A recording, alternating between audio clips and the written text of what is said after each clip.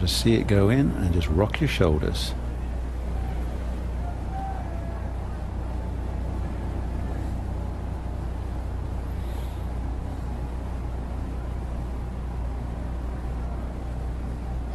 There's your champion. A major champion for the first time, Jimmy Walker.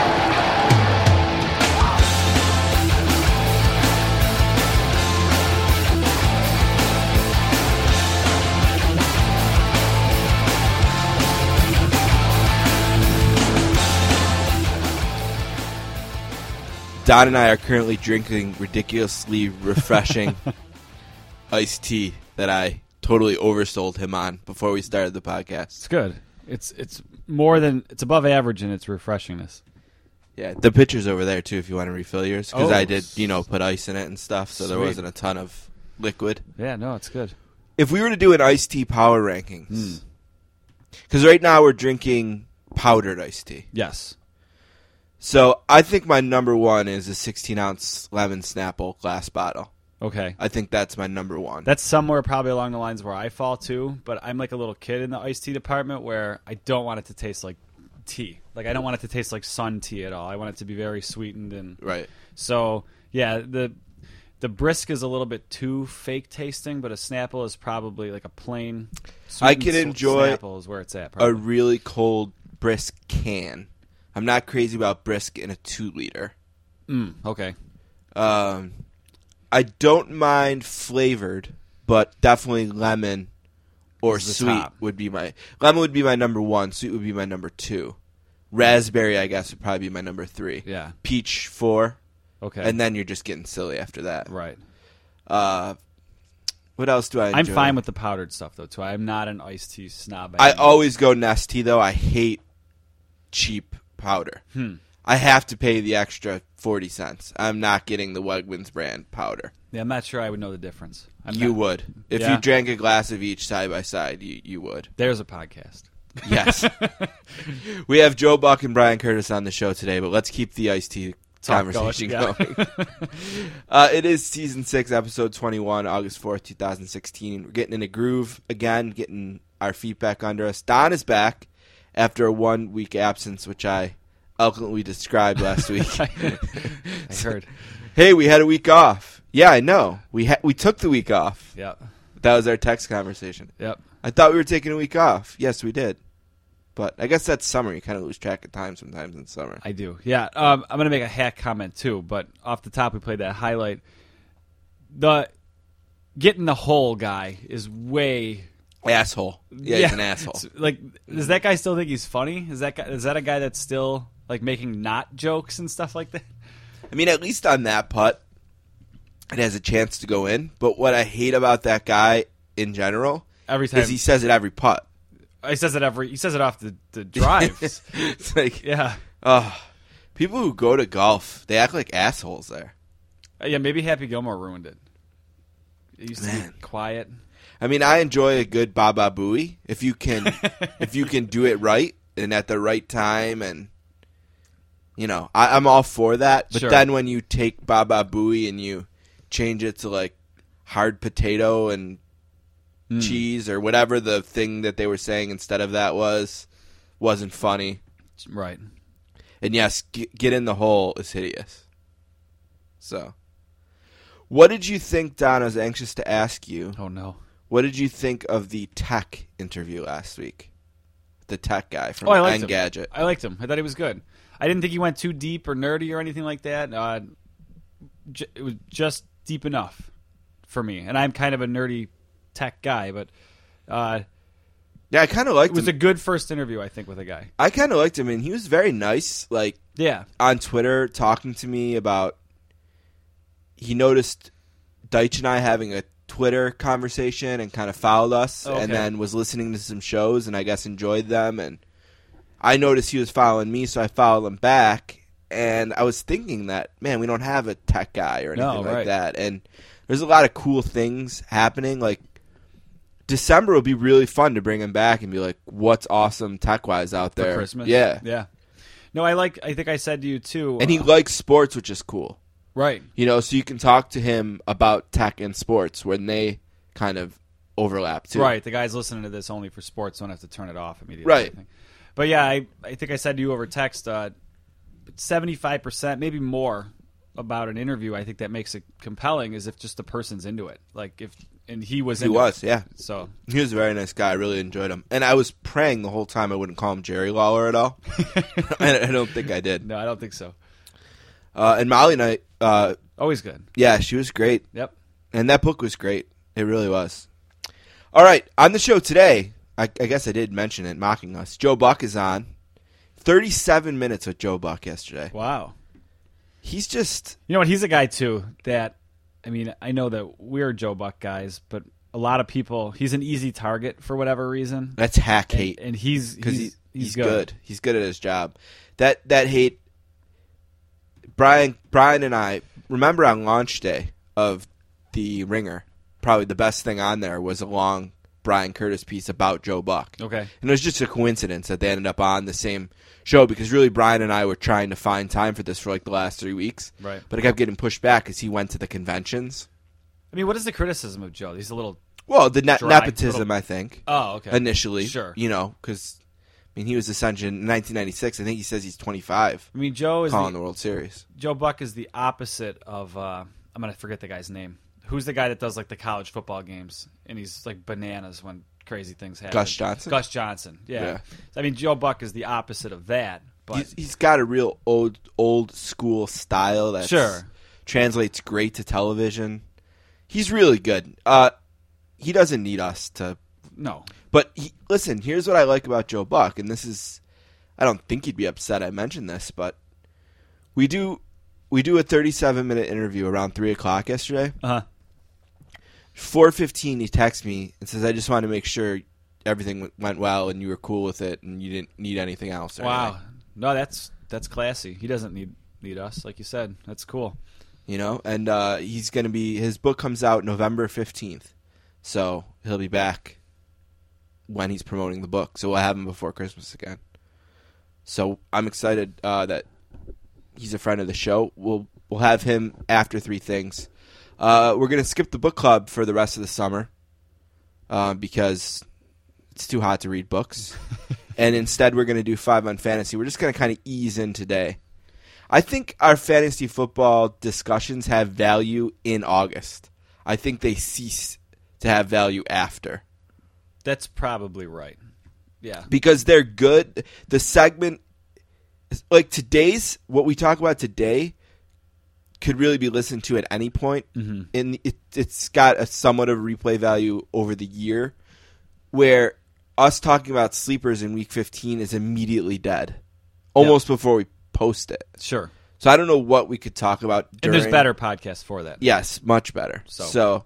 But I do think there is value in this segment in general sometimes, especially in August. So we're gonna try it again today, and we're gonna, I think, do it for at least until the season starts, and see what we can add to people preparing for drafts. And then we'll have Bryan Curtis on the show, the editor at large from Grantland, at Ringer, formerly at Grantland. His first time on the podcast as a Ringer employee. We'll close with one last thing, but let's do 3 things now. Let's play a game. All right. Count of 3. 1.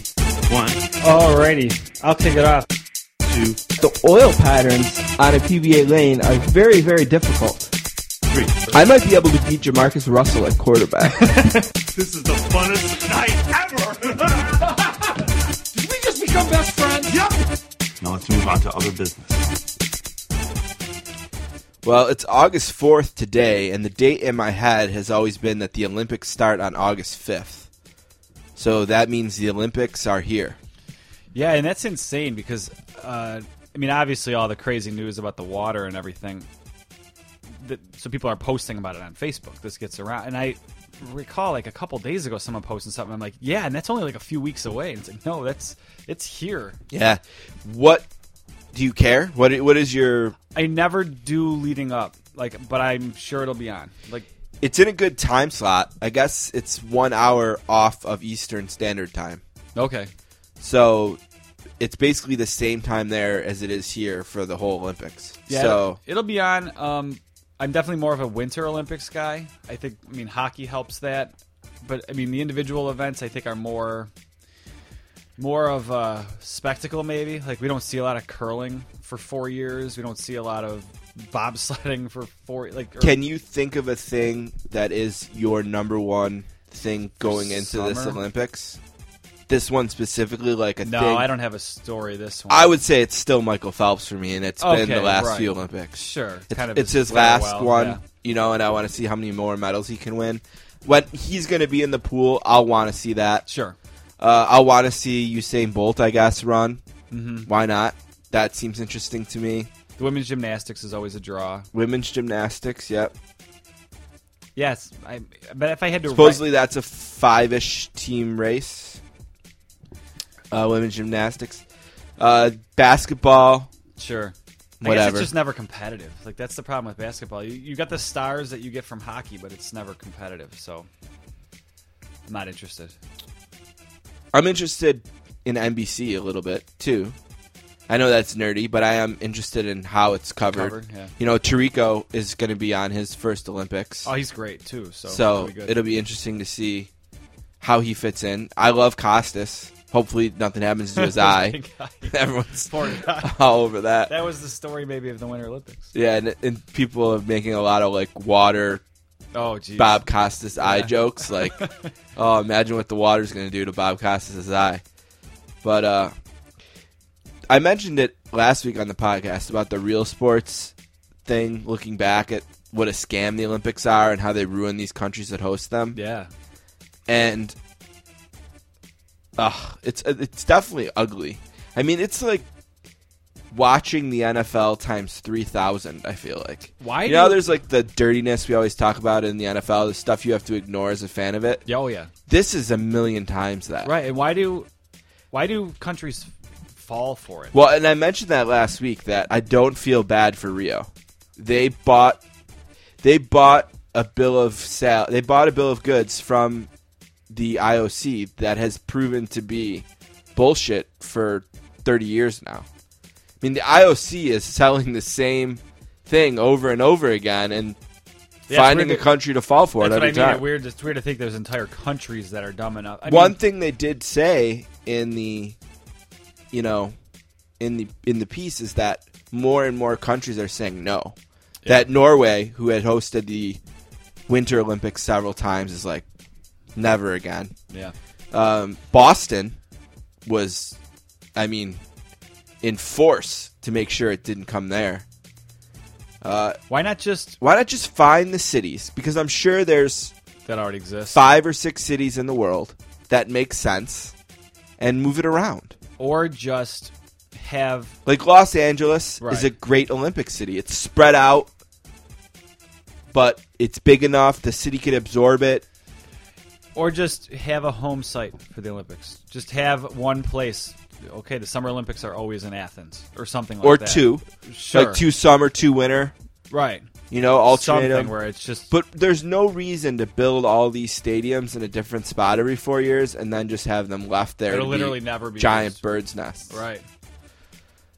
But, yeah, well, I guess I'll get into it. It'll give us something to talk about a little bit. And it will help, I think, with as I mentioned last week again, it's going to be a long NFL preseason. So, yeah, it already is in a lot of ways. Yeah. And that's the second thing. I guess we'll just do this every week. We kind of did it. We kind of started it last week, just talking about the week that was in the NFL. And you were talking about how we're going to do fantasy later. The one thing you always hate about preseason is you have your draft. That's why you have your draft as late as possible, but you worry about injury. And you made the comment, who's going to have a stupid ACL injury in a meaningless game, and that's all you're watching for. Now it feels like the preseason is what you have to look out for because of these players getting suspended. Right, Dallas lost Kellen Moore. He broke his ankle, which is a bad player to lose when Tony Romo is your starting quarterback because he's been banged up. Sure. So they need to have something reliable there. And I thought that Nick Foles would make a lot of sense, but Nick Foles is signed with the Chiefs. Yep. Navarro Bowman and Tyrann Mathieu got huge contract extensions. Yep. Matthew got his a couple of days ago. Bowman got his today. It sounds like Case Keenum is going to be the Rams starting quarterback to open the 2016 season. Okay. So that'll be interesting to watch on Hard Knocks. But Hard Knocks has gotten some bum quarterback rooms the last couple of years, huh? Yeah. Last year they had no starters. The Bryan Hoyer and Mallet epic QB battle. And this year, skipping practices and stuff because he's surly. This year they have the Case Keenum show, I guess. The president, I guess, freed Demaryius Thomas's grandmother from prison, and I had to look at that twice because didn't he also free Demaryius Thomas's mother from prison like a few years ago? I remember, I saw the headline. And I'm like, wait a minute, didn't he already do that? I remember reading an article. Yeah, a year after his mother. Demaryius Thomas's grandmother freed from prison a year after his mother. I remember reading an article. I can't remember what magazine about kind of Demaryius Thomas and Eric Decker, kind of their kind of almost Scrubs like bro love for each other, and I remember him saying his goal is to play long enough so that his mother could see him play, but it's also his grandmother. Yeah, I guess Minnie Pearl. Maybe it was his grandmother. I don't remember. Minnie Pearl, Thomas's mother. Minnie Pearl, that's the grandmother, and Thomas's mother, Katina Smith, who were arrested in 1999. Pearl was given a life sentence without parole for conspiracy to distribute crack cocaine. She accused of running a small drug run out of an abandoned gas station. She got a life sentence for that, huh? Yeah. Wow. Despite never having done drugs, sold drugs, and without a prior criminal record, she received a mandatory 20-year sentence for keeping a small amount of money in her home for Pearl. Wow. They offered her a plea deal of just 4 years as she testified against her mother, but she refused. She got out last year, which is a huge difference from life in parole, I guess. She was at the Super Bowl. And then she wrote an article thanking him for granting the release. Demaryius Thomas wrote a letter to POTUS and was able to hand it to him in person at the White House. Oh, okay. So yeah, I mean, whatever. Good for them. Yeah. I don't know. I don't know nothing about it. We usually don't get into politics. No, I don't. I wasn't worried about the politics of it. I just was. I was like, Jesus. I didn't realize the cases were connected until I opened that. What else is going on in the NFL this week? A lot of optimism.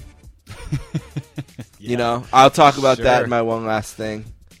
There's a lot of optimism right now, which is a good thing. Well, the Bills won the offseason, according to Rex. Rex. Yeah. Yeah, sure. Oh, the Hall of Fame is this weekend. Okay. Which means that we have the a game. Fifth preseason game, yeah. Yeah. That's a good one, too. That's the one.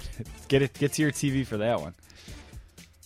It is the Packers are playing. Okay. Because Brett Favre is like the headliner, right? Is that how they decide it? I don't know that. I have no idea. It does seem... I thought the Bills played it when one of the big Bills went in. So maybe it does have something to do with it. I don't know. Maybe. They play the Colts. I don't know if that matters. No. It's a pick'em. If you want to bet it. You'd have to be a degenerate gambler to bet the Hall of Fame game. Brett Favre is going into the Hall of Fame. I said that a second ago, but do you want to see that speech? Is that something you care about? Do you watch the Hall of Fame? I don't usually ceremony? watch them. Even when the Bills got inducted, I watched them kind of afterward. It's a very long show to watch live. Yeah. If you're interested, I'd say DVR it and kind of speed through skim it. He's an interesting guy, so I'd be interested to hear what he has to say. All right, last thing today, the AP Top 25 preseason poll, one of the most useless you hate these things in sports, was released today. So the problem is it has bearing, right? Don. Oh, boy. Let's start the clock. I'm going to give you 1 minute, and let's see how many teams in the top 10 you can name. Okay. Now, this isn't really like our baseball thing where we kind of tease you for... I mean, really, anyone could be in the preseason top 25, right? I mean, in theory. You'd have to know a little bit about people coming in and people going out. Maybe, but trust me, I wouldn't think too hard about it. Okay. All right, so go. Oregon, Alabama, That's Stanford, 1, Oklahoma, 2, 3, Clemson, 4, Florida State. I'm thinking of all the big football schools. Ohio 5, State, 6,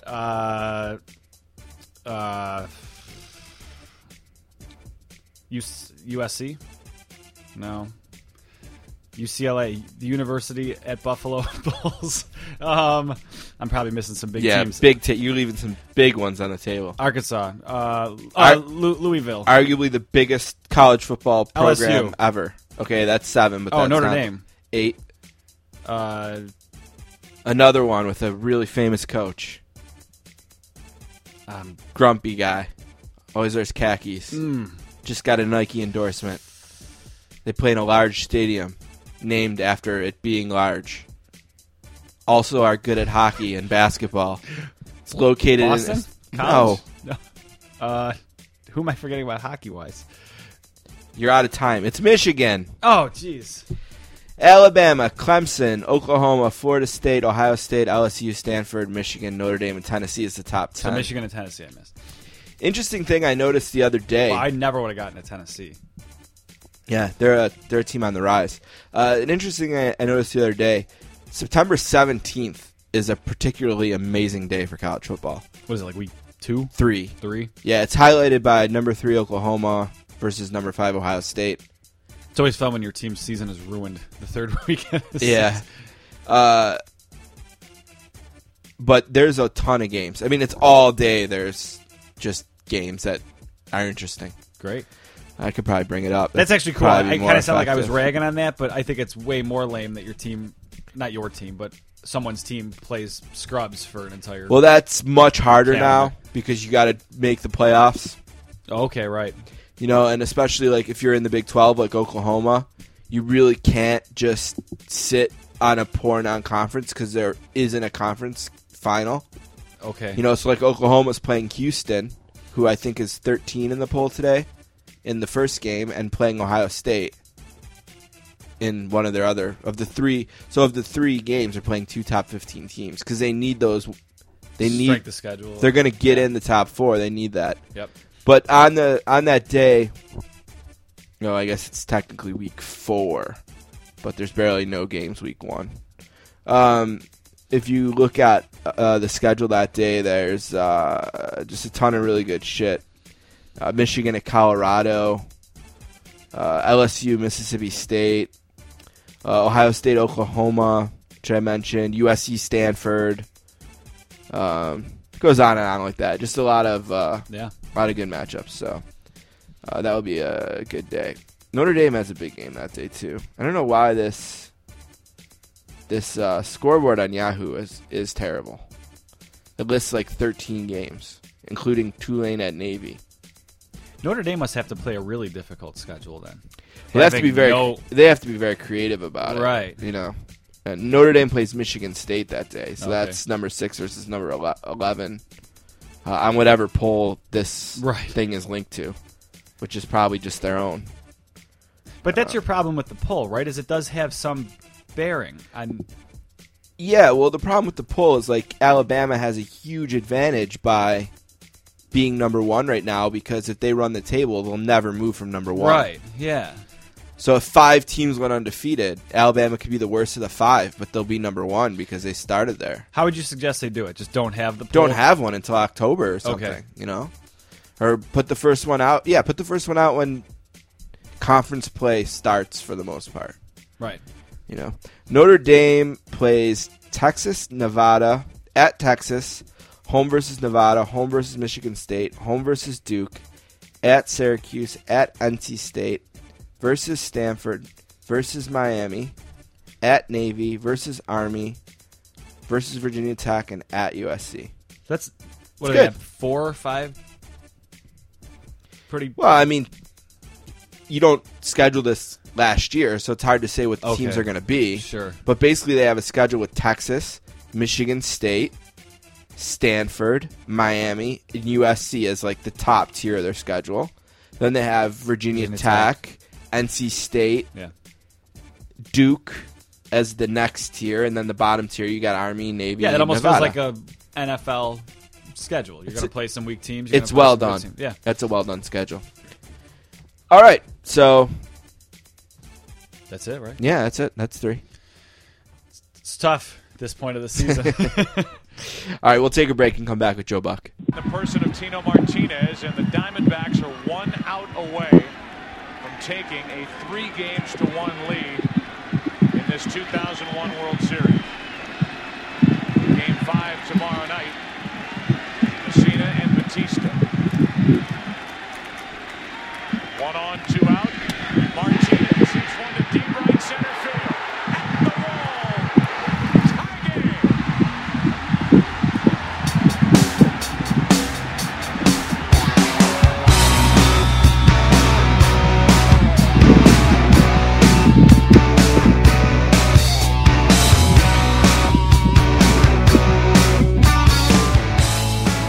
All right, our next guest is from St. Louis, Missouri, and studied at Indiana before turning pro in sports broadcasting. In 1995, he was hired by Fox Sports, where he has called the World Series since 1996, and he's done 4 Super Bowls. He's also the host of a terrific interview show on DirecTV's audience network called Undeniable, and he's making his second appearance on the podcast today. A warm sportscaster's welcome to Joe Buck. How you doing today, Joe? I'm doing great. Yeah, second. I think we should maybe turn this into a weekly thing, but I don't want to get pushy. Well, I'd probably have to pay you if it's weekly, right? And we, yeah, no, yeah, in our budget, we can't. This way. This we can't afford it. Yeah, I agree. I always wonder, like, when you watch like Mike Francesa, and he'll have like some random Giants player that does the thing every week. Like, that's got to just be the worst phone call they have to make when you lose like 46-8, and you know Mike Francesa is pulling no punches the next day. You know? Yeah, but a lot of the times, not to burst the bubble, those guys are paid for those appearances. Well, yeah, so. I'm sure they're paid. Like I said, I'm sure if you were weekly, you'd have to pay you. But the bad news, even if I was paying you, there'd be some there's like a level of respect, like a level I would never like Mike. If it's Mike Francesa, I mean, I don't know. I subscribed to like the Francesa podcast feed, and they had on Sundays they put out a best of Mike and the Mad Dog clip every few years, and they were killing Mike Milbury the day after a trade deadline when he was still the GM of the Islanders. It's just like, oh my God, they were ruthless. Yeah. Ruthless. Mad Dog asked me why he's still the GM, why he doesn't think he was fired yet. Oh my God! Well, yeah, I could never do that. It wouldn't take too long before I wasn't receiving calls like that. But I certainly couldn't be on the other end questioning somebody's abilities to do their job straight to their face. I think we're all in a world where it's a lot easier to talk either on the air when that person's not there, or on the phone when somebody's not on the phone line behind their back. But doing that stuff to their face just makes me cringe. I don't know how you do it, but I'll say this: at least they do it to their face, and it's, it tells me something. I just don't have that gene to kind of come at somebody and question them like that. Yeah, I could not do it. It's like the real life version of Twitter trolls, but I mean, it's like you said, but it's like up front though. It's not hiding behind an egg. Yeah, I mean, I guess it's in some ways it's more admirable, but again, that even if I'm listening and I'm not involved, or I don't care about the Islanders trade deadline, that stuff, it makes me uncomfortable to where it's the same thing as watching somebody bomb as a comedian on a late night show or whatever. I have to change the channel. I can't watch it hurts, yeah, somebody flailing around and knowing that it's just awkward for everybody involved, and that just, to me, is awkward at best, and sometimes rude and really inappropriate at its worst. And it's like Chris Russo would even admit he's not exactly a hockey, genius either. And he's, I want Mike Milbury to answer. It's kind of like I love Chris. I love him too. Chris is different to me than Mike. And Chris is a guy that, he'll give you trouble, but you can also be loud and be giving him trouble right back, and then you kind of get on the same level, and then it becomes a better conversation. I think once you let somebody else have the upper hand and you don't challenge back. I did a podcast, prior to the U.S. Open, so it was in early June, and I guess it was with Barstool, and people are my brother listening to it, and my daughter's friends are all talking about it, and I didn't know much about it before it went on, but I can either choose to act like I'm offended at the line of questioning, or I can get in there and start swinging back and swinging away. And I think you get a little bit of the back, and you get on a different level than you might if there's that kind of buffer zone in between the host and the guest. It's funny you mentioned that appearance, because I was just talking to my younger brother before I talked to you, and I mentioned I was about to talk to you, and he told me, he's like, yeah, he was on that Barstool podcast that I like, and he said you killed on there, so I guess he thought it was good.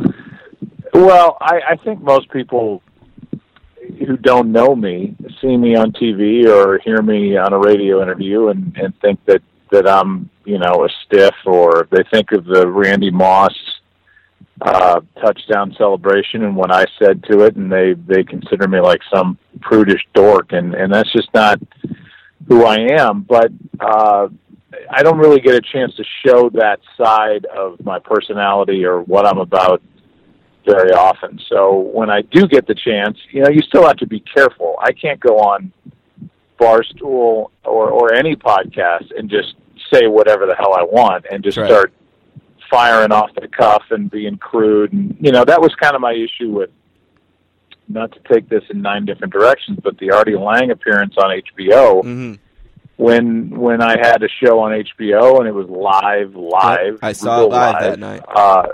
And, I was sitting there, and in my mind, if you could have x-rayed my brain and it could have spit out what was going through my head, the whole time I'm like, I can either jump down in the pit with him and start throwing haymakers or trying to. And by the way, I'm going to lose that battle because Artie Lang's way funnier than I am, and he's I'll be the first to admit it. Yep. Or I can stay back and just let it happen, and it's probably the safer way. I mean, if I take the bait, I'm going to blow X number of years by that point in my career of building up who I was and what I represented on the air, and at some point I just had to kind of put up with it, which was fine, and that was always my issue with the fallout of that, the way HBO handled it. Yeah, I was just going to say, and it's why Artie and I became friends, and we've remained friends to this day. Yeah, I was just going to say, I thought you handled it great. I was surprised what Prude's HBO ended up being about it. Like, they seem to be the ones that made it awkward, and Artie and you have been together in so many different capacities since that, it's really fun to listen to you guys. I was surprised anybody wanted to be on the show. That's how I took it, and I was flattered that Artie, who was a legitimate fan of my dad's, and I do believe liked what I was doing on the air, that he wanted to come on. And it was live. I don't know what time we went on. I think it was 10. I think it was 9. 9, yeah. 9 or 10, whatever it was, and it's on HBO. And so, he said stuff that you don't typically see on a sports show, but so what? I mean, if you book Artie Lang or somebody in that vein, you have to expect that it's going to go in a direction it doesn't typically go. That was the whole point of having him as a guest. And I was just, it sounds like sour grapes, whether you and I are talking about this the day after or X number of years after, but I wish that we could have done it again. And I wish that HBO's reaction was a little more, it's a live show and this is what you're going to get, and who knows what people will be talking about at the water cooler the next time we have one of these live Joe Buck live shows. So, you live and learn, and the frustration dissipates over time. You mentioned your dad, and I've been thinking about him a lot lately this year, probably because of it being the last year of Vin Scully. And I read I'm sure maybe you had the chance to read the piece that Tom Verducci did for SI about Vin. And I did. Yeah, and we got to talk to Mr. Verducci on here shortly after that. And it almost seems like he is, if not the last, one of the last links to the era of broadcasters, the legendary broadcasters, sports broadcasters that included your dad. And I wonder if you've been thinking about your dad a lot more this year the way I have, for the same reason. Just kind of thinking about his era and his voice and his style and how it compares to Vin and kind of how that generation of broadcasters is kind of fading out a little bit and what their legacy has left to the new generation of broadcasters. Yeah, I think a lot about that stuff. I will be honest with you. My dad died in June of 2002, and I would say maybe a handful of days have come and gone since the day he died that I wasn't reminded of him in some very specific way. I mean, I think of him all the time anyway, but wherever I go, it seems like, certainly when I'm in the Midwest, obviously when I'm in St. Louis, I get stories about, different ways that my dad interacted with either the person I'm talking to or somebody in their family. And he was just a nice guy. He treated people the right way, and it's, I think, why he identified with the Midwestern sensibility and why they loved him. He was a guy that grew up in Cleveland and then, first outside of Boston in a small part of Massachusetts and then Cleveland, Ohio. But I think he died considering himself a St. Louisan because he was such a part of that, the fabric of that community. And so, yeah, I go around and I think about him and I'm reminded of him all the time. And it was just a different era. I agree with you. I think Vin Scully is the last of that great generation of broadcaster that really, when you heard the voice, it said, this is something I want to sit down and listen to. And radio is way different than it was, when Vin was starting out, my dad was starting out, radio was it. And these guys are now, Ernie Harwell, my dad, Harry Carey, Bob Prince in Pittsburgh. Guys, these are Red Barber, Mel Allen. These are the as important in baseball history in some regard as some of the great players in the history of the game. But that generation will, I think, be over when Vin hangs it up. It's why it's so emotional for people. I'm in the LA area right now as we talk, and this is a direct tie from grandparents to grandkids, and they all grew up listening to Vin, and it's a shame. You think about, and Vin was kind of in his own category, but I'm 50 times older than you are, but I remember a time when not every game was on TV, and when the game of the week showed up, I couldn't wait to see what Vin Scully and Joe Garagiola were going to talk about with regard to the Cardinals, the team I grew up cheering for. And it was just a different time and a little bit more pure that way. And it's just it's almost like a completely different business here in 2016. Are you a little bummed like I am that he doesn't seem to want to take you up on your offer of, doing an inning during the World Series or anything like that? Yeah, I am, because I am my dad's son, and I wish my dad had been able to go out on the air, but he was diagnosed with lung cancer, went into the hospital, caught an infection, and never got out, and was in the hospital for 7 months, and then passed away. And so for Vin, he's going out, I still think with his fastball, with his A game. Yeah. I get why he doesn't want to do it, but I think it'd just be great for baseball. In fact, I reached out to him 2 weeks ago through my golf director, Steve Bryan, who's a good friend of mine, and I wanted to ask Vin something completely different than what he thought. And I said to Steve, ask Vin if it's okay if I call him. And he did, and Vin said, absolutely, I would love to talk to him as long as it's not about the playoffs or the World Series.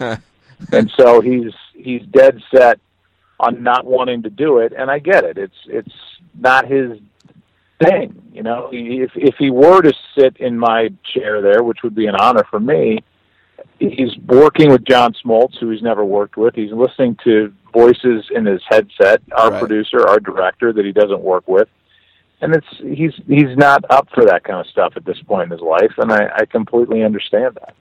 I totally get it too. And when I was reading that article and thinking about that, I don't know if this is too. I don't think this is too morbid, but I was talking to my grandmother, and my grandfather, when he died, they didn't get him like a thing at the cemetery because it's just like not their thing. And I was trying to explain to my grandma, yeah, but it's not really for you. It's like for us. It's for the people who are still living. It's not for grandpa. Yeah. You know what I mean? And and this is a weird analogy to make, I guess, and it's even weirder when I'm saying it out loud, but I kind of wish I could say to Mr. Scully, like, I totally understand why you wouldn't want to do it, but, man, I wish you would because, it'd be so great for everyone else or something. I don't know. It'd be unbelievable. I don't know. But I think you have to sit in his chair and you have to walk in his shoes. And I think you realize that that guy's given his whole life, literally, to broadcasting baseball, and I think on some level he's had enough. And if that's the end, I think he wants to go out in his booth, in his way, not being a guest announcer. And for that, I completely understand it. For the rest of the world, we all want it. For him, why would he? Now, let me ask you this, if this is possible. You could probably know this better because I thought of this in my head. If the Dodgers made the World Series, would he be calling the games for the Dodgers radio network? I believe they've done that in the past. And, the Dodgers haven't won the whole thing since 1988. Right. And they got close there with Torrey for a while. In, I guess it was 2008 and 2009, I believe. They ran into the Phillies, and the Phillies were stacked and great. Yep. And they couldn't get over that last hurdle. So I don't know how their situation is set up, but I can guarantee you that if the Dodgers are in the World Series, they will make room for Vin Scully to have some time on the radio network that they have. I don't think there's any doubt. Right, and then my only question to you then is, technically, is it possible, if he's in the position where he's broadcasting the game anyway for the Dodgers radio network, that the TV side could simulcast an inning of his broadcast, or is... Yeah, well, we did that. I'm glad we did it. We did that with Harry Callis when he was in those very years, right at the end of his career and at the end of his life. Dipped in and listened to him calling it for the Philadelphia Phillies and put it on the network broadcast. So there's no doubt that could happen. And I'm sure it's something that would have to get worked out at levels far above me, but it would be really cool in any way, shape, or form. Right, he might be more into that, too. I might just kidnap him and lock him in the booth and say, just something's got to give here. It's about to start, so go. But I don't know. That's worthwhile thinking about, and the Dodgers are, who knows? Yeah. Maybe they're good enough to get there. Hopefully Kershaw gets healthy, I guess.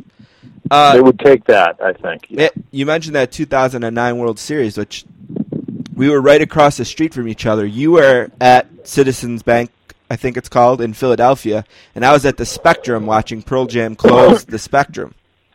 So we were right across the street there in 2009. And that was one of the biggest weeks of my life because that's when I was staying in the same hotel as Eddie Vedder and got off an elevator. Is that when you met?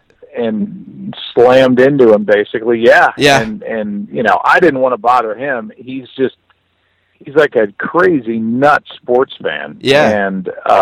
And that's how it started. And we literally just started talking about our daughters.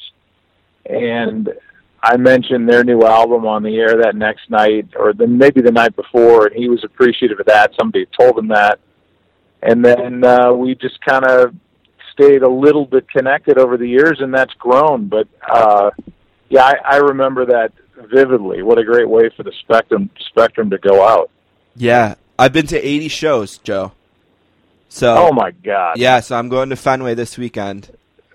Well, I know, this is in the category of name dropping and trying to act like a big shot, but I did just converse with him texting wise, and he's pouring a lot into that Fenway show. Trust me, he has a tendency to go underground when the big shows are in front of him, and he's been underground. And I think he's looking at Fenway Park as they've wanted to do it out. They've wanted to do it for a long time, like when back when Theo was still there, because I know him and Theo are tight, and for whatever reason, it didn't work out till now. Theo actually got him at Wrigley before. It's no coincidence that they're doing baseball stadiums. I mean, I know that they've done Wrigley. They're doing Wrigley this summer too, right, or this fall? Yeah. It's later in August, 2020, around that.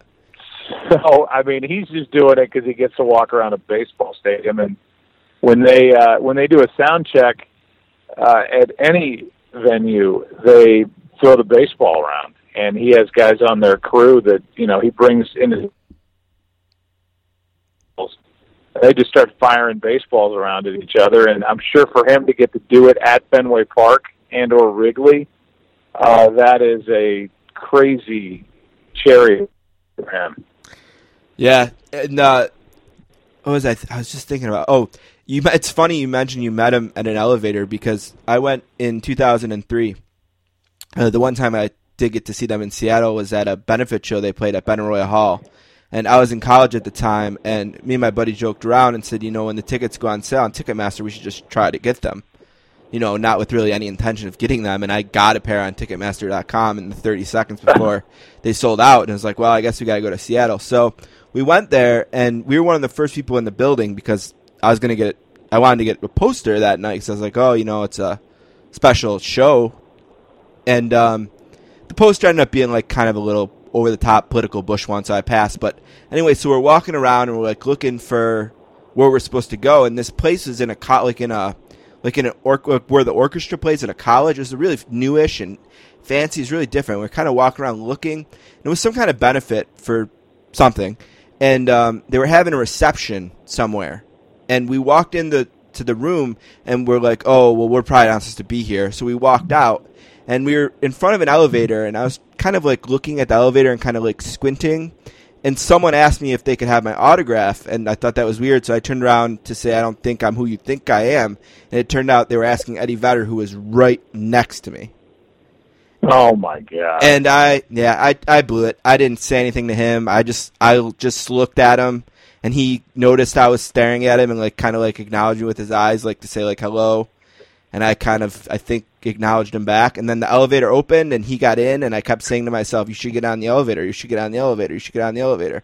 And then the door, you couldn't move. Then the door closed, and that was it. So. Well, I'm here to tell you, I've been fortunate enough just growing up, you know, around my dad to meet a lot of people in the public eye, and I can honestly tell you, it doesn't matter who you are. The guy is literally one of the nicest people I've met, and that's why I've maintained a friendship with him, because he's very down to earth, and I think he's obviously brilliantly talented, but even a better guy, and that's really why, you know, he and I have clicked. So yeah, and I'm fortunate to call him a friend, but I can't overdo it and act like I'm over there surfing at his house in Hawaii or anything. But I'm sure you could. Well, I mean, or there could be a restraining order, and then he would, have me removed. It's one of the things about being a fan of them that makes you feel good about it, is that's their reputation. You know, I was lucky enough to meet Mike McCready before a show, and we talked for 25 minutes about Crohn's disease together, because we both have it. And I don't know if we ever got around to talking about Pearl Jam, really. And it was just like talking to some other guy I might meet at like a Crohn's thing or something. Yeah, that's good to hear. And I think that's why they've been able to stay together as long as they have, because, they're all good dudes. And I don't know Stone Gossard, but we have a mutual friend who tells me that he's the same way. So I like people who taste success and, don't let it go to their head, but almost go the other way. And, it's just good to see. And they're all like that. That was awesome. I got to compliment Fox and yourself. I think it was 2013 when the Red Sox won the last World Series? And it was kind of like, it's kind of like a Pearl Jam kind of was like the soundtrack to the World Series. And I was stunned they did it, and that has all changed. That end of network sports has changed, where we did a Super Bowl years ago and did an Arcade Fire song to one of our pieces, and Arcade Fire heard it and hadn't given Fox the rights to the show right, they got pissed or something, right? They pulled all that back. And, then they had to start doing individual deals. Well, I was surprised that Pearl Jam said yes, and then I wasn't surprised, because I know they like hearing their music set to sports highlights that are relevant and present and in the present time, and they love that stuff. So I'm glad they embraced it. Well, the coolest thing about it is the whole World Series, I was telling everyone, I'm like, when they sign off at the end, I'm like, and they do that when Joe is like giving his little last second recap and they're showing the highlights that kind of what's the song for the NCAA tournament? The One Shining Moment. I'm like, they have to use Yellow Ledbetter for that because it means the end in Pearl Jam world, And I was like telling everyone and like hoping, and Fox, to their credit, nailed it, and it is Yellow Ledbetter. Well, we have a guy, Bryan Biederman, in our truck who not only is kind of in charge of a lot of that stuff, but also puts the pictures to it. I mean, when you put the right slow-mo pictures or emotional shots to music, it's some of the most powerful visual images anywhere. I mean, you could put it up against any of the greatest movies of all time. It's really why, to me, sports movies really have a hard time to the sports fan, because they almost can't match the intensity of those moments. It's why I think the movie The Natural, to me, is the best baseball movie. But then you see some of these other movies, and it doesn't work. And so when you have these real life moments that happen and in competition, and then you put it to great music, it's strong. Huh. Yeah, The Natural, part of that was filmed in Buffalo, actually. That's right. Yeah. And I mean, I'm again way older. I saw that in the theater, but that's just one of those. When he hits the home run, it hits the lights, and the embers are coming out of the old time lights like fireworks, and he's rounding the bases with blood on his jersey. I mean, that's about as strong as it gets for me. The Sportscaster here with Joe Buck. He's at Buck on Twitter, and I said this last time. I'll say it again. Be nice to him on there. And if you're going to be mean, Joe, I wanted to mention this. Someone was shitting on you on Twitter because they didn't like how you were calling the British Open. You didn't even call the British Open. Right, yeah. What is wrong? I've gotten that before at a Yankees game. Somebody, my Twitter feed blew up because whoever was announcing, I don't even know who it was, Brenneman or Kenny Albert or somebody, said, no, clearly the replay shows that the Yankee player was out at second base, and they're all over me. You suck, you hate the Yankees. And I said, I'm not even doing the game.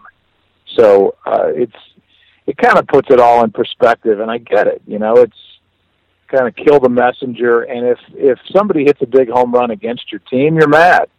And the easiest person to take it out on is the person yelling on TV about the beauty of the other guy's home run. So it's just part of the job. And when it's not me, they'll be taking their whacks at the next guy or girl in there doing it, and I'll be sitting on a beach somewhere. When it gets to this time of the year, do you start to get more excited about baseball playoffs coming up or football starting? Kind of both. I mean, I've been in the baseball mode for a long time, and obviously coming off the All-Star game, that's the big part of the summer for me, which is a month after the U.S. Open now. But I just sense a real excitement, around the country, again, obviously for the start of football, but even more this year. I don't know how this thing keeps growing, but just the 365-day-a-year coverage of the NFL is mind-blowing. And then finally, we're into training camp, and now we're into preseason soon. And it's not that long before we'll be there on September 11th doing the Giants at the Cowboys for Week 1, and then we're all aiming at Fox for Super Bowl 51 in Houston at the end of the year. So this is a big year for us. And to answer your question, I think I'm excited about what's in front of me, and what's in front of me before the baseball playoffs is opening day for the NFL. And then after a handful of weeks, now you start thinking about October and how that drama is going to unfold. So it's both, but right now it's pretty football heavy on my mind. This year with baseball and getting used to a new booth with John Smoltz, I was wondering, what kind of sense do you get? John Smoltz, I'm sure you guys have talked about this, whatever. He called the first World Series, or he started the first World Series game that you called for Fox. And now this fall, and now this fall, you guys will be together in the booth, and he'll be calling his first World Series game for Fox. And I wonder, do you think a guy like that gets nervous about that? Like, how do you gauge? Like, obviously, for so long it was you and Tim McCarver, and there was that rhythm, and then there was the 3-man booth for a couple of years, and there was good and bad to it. I didn't hate it as much as some people did. I kind of liked it, actually. I like Verducci a lot, so I enjoyed it. Oh, yeah. And now this year you transitioned to something different again. Do you think John Smoltz has got to have an advantage over Joe Buck in 1996, right? And given the fact that like he pitched in a World Series game, like the moment isn't as big for him somehow. What do you think about that? I do. I think, first of all, in 96, I was 27, scared out of my mind. Worried about getting exposed about doing that World Series, and got through it, and it went well, thankfully. If you do one of those, or you get the opportunity to do one of those and you blow it, you may not get another chance to get your name back or get that opportunity again. So it went well, and now here's John Smoltz X number of years later, 20 years later, ready to go in the booth. I personally have seen no nerves on him at all. I mean, this is a guy who's been standing out there in a Game 7 right in the 7th inning of a Braves-Twins World Series, and he's been there. He's been in the arena. He's done it. And I tapped out in high school. So he knows the ultimate competition, and he's prepared. I just will tell you that in the All-Star game that we just did, or even the first week we did in April, was in San Francisco, and it was just like another day. And we found a rhythm real fast. And 2 guys is just easier than 3 when you're one of the people in the booth. I can bounce stuff off him. He can bounce stuff off me. And it's easier to have a conversation that way. That said, I love being with Harold and Tom.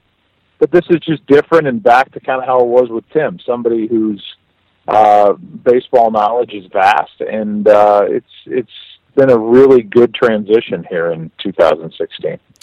And that Game 7 he pitched against the Twins, that was on the famous Tomorrow Night. That's right. Yeah. That was the actual Tomorrow Night. That was played Tomorrow Night. Yeah. Game 6, and he started against Jack Morris, who pitched arguably the best game, and certainly for a Game 7, I don't know how anybody could do any better than going 10 innings, but he's been there. He's experienced it. He learned from Bobby Cox. Had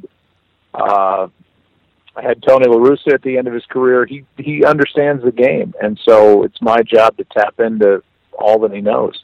The Braves left that game on the base path, though. They blew that game on the bad base running, and I think the 7th. Yeah, I think it was Lonnie Smith. Yeah. Mm-hmm. And it's amazing. You're too young to know all that stuff. I was 11, I think. I watched that whole series, every game. That the Braves, man, they left a lot of World Series out there. They left that one out there. That 96 World Series we're talking about, they win the first 2 games at Yankee Stadium. They go home. Mm-hmm, they go home and up, fall apart. Somehow, I just remember coming down out of the booth after Game 2 which they of the World Series at Yankee Stadium, and the Fox executives were like, "Oh my God, we're dead. This is going to be a 4-game sweep. Fox is going to lose all this money because you get advertising dollars for as many games as you get." And little did we know we'd be back in New York at Yankee Stadium with the Yankees having a chance to win 4 straight. They did. I think Jimmy Key started Game 6, and that was the beginning of the great run with Torrey and Jeter, and eventually Posada, who was splitting time with Girardi, and Wetland and Rivera and Pettit and all those guys. Yeah, I played the highlight of the Tito Martinez home run in Game 4 of 2001, and I love watching that clip because as he's rounding the bases, they cut to a shot of Curt Schilling sitting in the dugout, and the camera is shaking almost because the whole building is obviously shaking, and it almost looks like the cameraman is jumping around in excitement as well because it's just shaking. Yeah, it's not. It's just shaking so much. That booth would bounce when big stuff was happening. So yeah, it was a special place. I remember when he hit that home run, I was like, oh my God, this is Kirk Gibson again. Like it just seemed like it came out of nowhere. Like there's that game just seemed over for some reason. That series seemed over. Yeah. Well, I mean, they had how many of those? Brocious two nights in a row. Brocious the next night. Tino and Tino Jeter and the Mr. November thing, and they still lost. Still lost they lost in Game 7. Rivera on the mound. Mm-hmm. And I still think that they should have been in double. If they were in double play, there was one out, I think. And if they had the infield in. If they were in double play depth, I guess they got to worry about the broken bat stuff. But I don't know. It just seems to lose on a ball that barely gets out of the outfield. That's frustrating. But yeah, but it was thrilling. I mean, beginning to end, it was unbelievable. All right. Again, it's Joe Buck. He's at Buck on Twitter, and I'm talking too much and just about out of time. I'm excited. When does the show come back, Joe? Undeniable. When do we get more episodes of that? Hey, I appreciate it. You cut out there at the end. Sorry, bud. That's okay. When does the show come back? Show comes back on August 10th, and then I'm shooting a new season starting here at the end of the month. So August 10th, and the first one up is Brett Favre. And it was a 3-hour conversation that got cut down into 1 hour. So I'm anxious to watch what made it and remember what didn't. But it's a good show, and he really was terrific. Yeah, it's the Undeniable. It's on the DirecTV's Audience Network. You can find that on DirecTV. And the first season was fantastic. The second season starts August 10th. Jeff Pearlman has a book about Brett Favre coming out in October, so that will be a good preview to Jeff Pearlman's book. And then we'll see you for the World Series, and then football. And then when does your book come out? Are we getting closer to that? Or my book is 15th of November after this little election that we have coming up. So boy. I can't wait for the book to come out. Me too. I can't wait for the election to be over. Oh my God. All right. It's at Buck on Twitter. Be nice there. It's silly for me to make these plugs. You can find all this stuff. You know all this stuff. Thank you so much for doing this again. Hopefully we can get you back when the book is out and talk about the book. You got it. All right. Anytime, man. All right. Thank you so much. All right, Steve. See ya. It's time for a new segment we've created called 5 on Fantasy. With the first pick, Adrian Peterson, Drew Brees, Steven Jackson, Miles Austin, Leon Lett, Ocho Cinco, TJ Hushmanzada. I once tricked my brother Greg into picking Roy Williams about 9 rounds after he had actually been selected. I don't care. I'm just trying to win me a fantasy football league. All right, another painfully outdated sportscasters drop. Yeah, it was good for two names there. I want to thank Joe Buck for being on the show. Where do you think I think we said, all right, we're going to hit record and just say football players. Yes. Yep. We literally just didn't have a drop for it, and we sat at a table and just shouted names into the microphone. What's frustrating about it is I think we literally made that drop in 10 minutes, yet 5 years later we haven't set aside 10 minutes to do it again. You know what would have been nice, too, is if the program, we use Audacity, which is an open source audio recording, editing software, and the original file would have been super easy. Not that it's going to be difficult to fix this one either, but the original would have been really easy, and I know I don't have it. There's absolutely no reason for us not to replace this next week. No, right. We have to do it. Yeah. So even if it's like different tough guy music or something, but you need to find everything that isn't our voices between now and next week for that. You have 7 days. Oh, everything that's not our voices. So just a yeah, I don't even know what I searched for that song. Well, find it again. Okay. And then we'll do the same thing next week before we start, and then we'll put it together, and we'll have a new drop. It wouldn't have even been so bad if the beginning isn't it's time for a new segment. Yes. Because now we have to replace that part, too. Because it'd be easy just to cut the names out of it. Yeah, no, that needs to be fixed. Anyway, the plan is to kind of start from the beginning of your decision to have a fantasy football league and kind of build through the last gasp for drafts. So that means right now we're at the pre-fantasy league stage. And we've started new leagues recently. And I would ask you this first. If you were going to start a new fantasy football league tomorrow, mm-hmm. and it's your ideal way to play the game, you get a chance. Don't worry about who's going to be in it. Okay. You'll find the people to be in it that will fit in the. You don't have to worry about new players versus old players or catering for people. Okay. How would you want to do it right now? I think having done both, I think minimally I want 12 players. If we're not talking about who. I think 12 team is ideal. 10 would be second. I wouldn't really be interested in any other number. 14, maybe yeah. 14.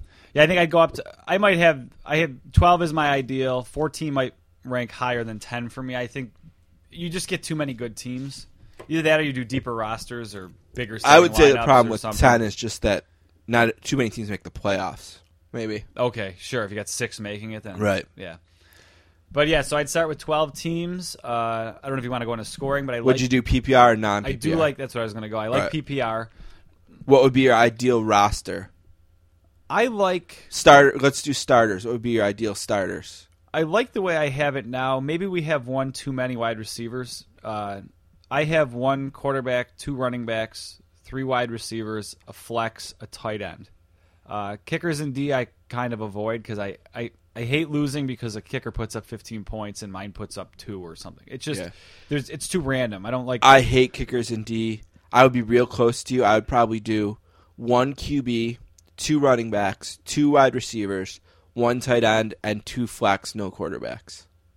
Okay, so the same thing, but you can flex a running back instead. Right. Instead of having 3 The receivers, okay. I'd probably do 2 flex. Yeah, I'm okay with that too.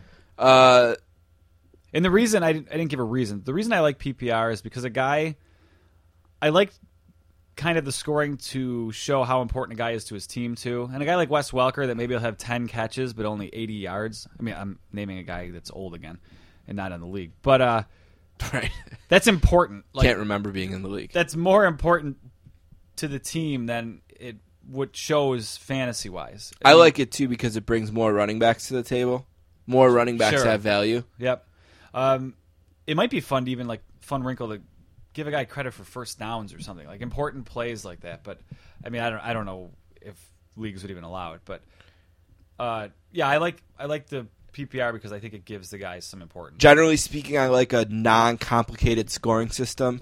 I like something where you can see the player's stat line and be able to figure out how many points he has. Yeah, that's nice when you're watching at home. I don't like bonuses for yardage that much unless it's really simple.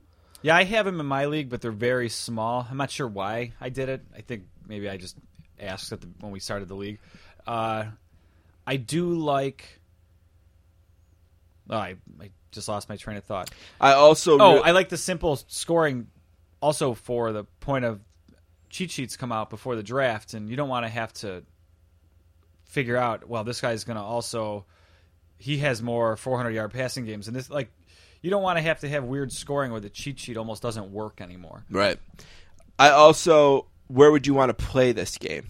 What outside site? Maybe rank them. I've always used ESPN. I think it's the prettiest and the nicest. NFL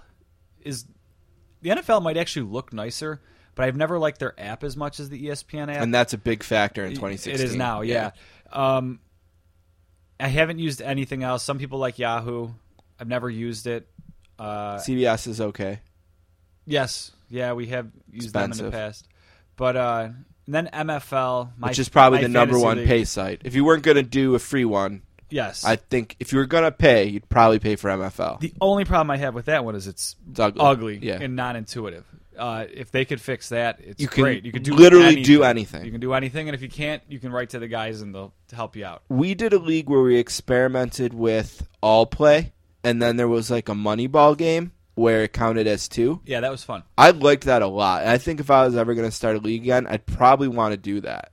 Yeah, you know what? I generally lean toward things that take out randomness, and that did that. And it just seemed to work really well. You did have a head-to-head opponent every week in the sense that you were playing for the extra win every week. Right. Against your kind of featured opponent that week. Yeah, so anyone that doesn't get that, it means you're playing... your score is putting up against every team, and you play one team twice, essentially. So if you have the highest score, you're 10-0 that week. Right. And what about other things you want to bring to the league? Rules... I try really hard to have all my rules be black accessories. And white. Yeah, that stuff I wish there was more. Those kinds of things. That's the one thing I would say in the 2 leagues I run, I struggle to either get participation with or anything that adds a wrinkle to the league that makes it a little less vanilla, I'm always looking forward to. And actually, I always ask this, so I mean, if anyone wants to email anything, let us know what makes your league a little bit different. Yeah, we'll go over them in a week or two.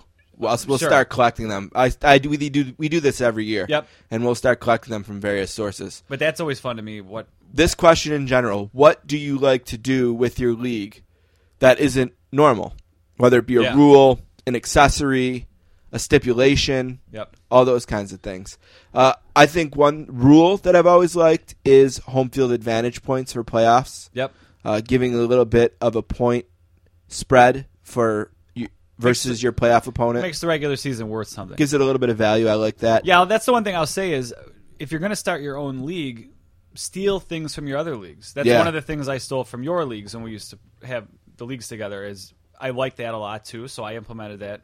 I like a cash prize for winning the regular season. I never liked it in the past, but I've grown to like that just because there is a real... It's so fantasy football. There's a real randomness to the playoffs, and I like the idea of rewarding someone for winning over a 16 or 13-week period. Yeah, I always think of it as like the President's Trophy. So I like that. Something. I also really am fond of an app called Draft Night. It's $17. It's $14.99 if you get it earlier. There's a cutoff where it goes from $14.99 to $17.99. Uh-huh. And it's basically like what a draft board was in, say, 1999. The stickers. But it's an app that you can project onto a TV and also that has its own website that everyone can have it on their phones or on their laptops or on their tablets, and they can put their own picks into the board. Oh, that's cool. So, what we use it in one of my leagues, and what we do is, so I'll use my laptop to project the draft board onto, let's say, a 60-inch laptop or television. What are you using, like Apple TV or? Well, no, like I said, I used my laptop last time, and it went into the TV via HDMI. Oh, okay. Yeah, I have an HDMI adapter to go from my computer to really easy. One little accessory on Apple, $20, which is. I got good at with Anthony playing in the USHL and stuff, because I always wanted to hook my TV up to. Right. Yep. So we do that, and then everyone gets their own. The app kind of generates a URL, and everyone goes to it, and you sign in as your team, and then when it's your turn to pick, you can make your pick, and it goes up on the board. That's cool. Just the same as like walking up there and putting a sticker up. Yeah, in the past, I've tried to do that. First of all, we usually do the draft in my basement. My basement TV's old. I need to get a new TV for my living room, so my living room TV becomes the basement TV. The thing is these TVs nowadays are so portable. Yeah. And all you need is a plug for the TV. Right. Right. So and I actually have Chromecast, too, so I could cast it from my phone. You and I could take my biggest TV in this house and move it to anywhere in the house with almost no strain. Right. We just each grab an end and move it. So, I can move my TV to anywhere in my house in 5 minutes, plug it in, and have this app ready to go in 5 more minutes. And I'm sure they probably charge you for that every year for the update. Yeah, well, it's $17 for a year, but it's also good for like 10 different leagues. Oh, okay. And then there's like I said, there's an early bird bonus, and remember what we paid for those boards. Those boards are easily $60 to $80, and you're paying. If you have a 12-team league, you're talking about buying an 18-team app. That's not $18 app. That's not even $2 a person. I drafted for you in a league 2 or 3 years ago, and they were still using this. Yeah, that's the league where we switched to the app. We saved $60, I think. Cool. So I think it was $80 for that, and we went to something that's like $20. Yeah. So that's like a $60 savings. What's your favorite website or podcast to get information about fantasy football? Again, I probably use ESPN the most. I listen to NFL Network also. I don't know how far we're going this week, but as far as we're just about done. Okay, as far as I also use the ESPN cheat sheets. They're just kind of the prettiest ones, and they're kind of set up overall, but also by position. And we talked. There used to be a site, FF Today. It's probably still around. It's still there, yeah. And they have nice tiered rankings. Tiers, so what I'll do is I kind of draw my own tiers on ESPN one. But then I'll listen to the ESPN podcast. That's the best. That's the number one seed, I think. Yeah, and then I'll also listen to the NFL podcast. And when I listen to them, guys are going to talk about certain players. CBS has a good one, too.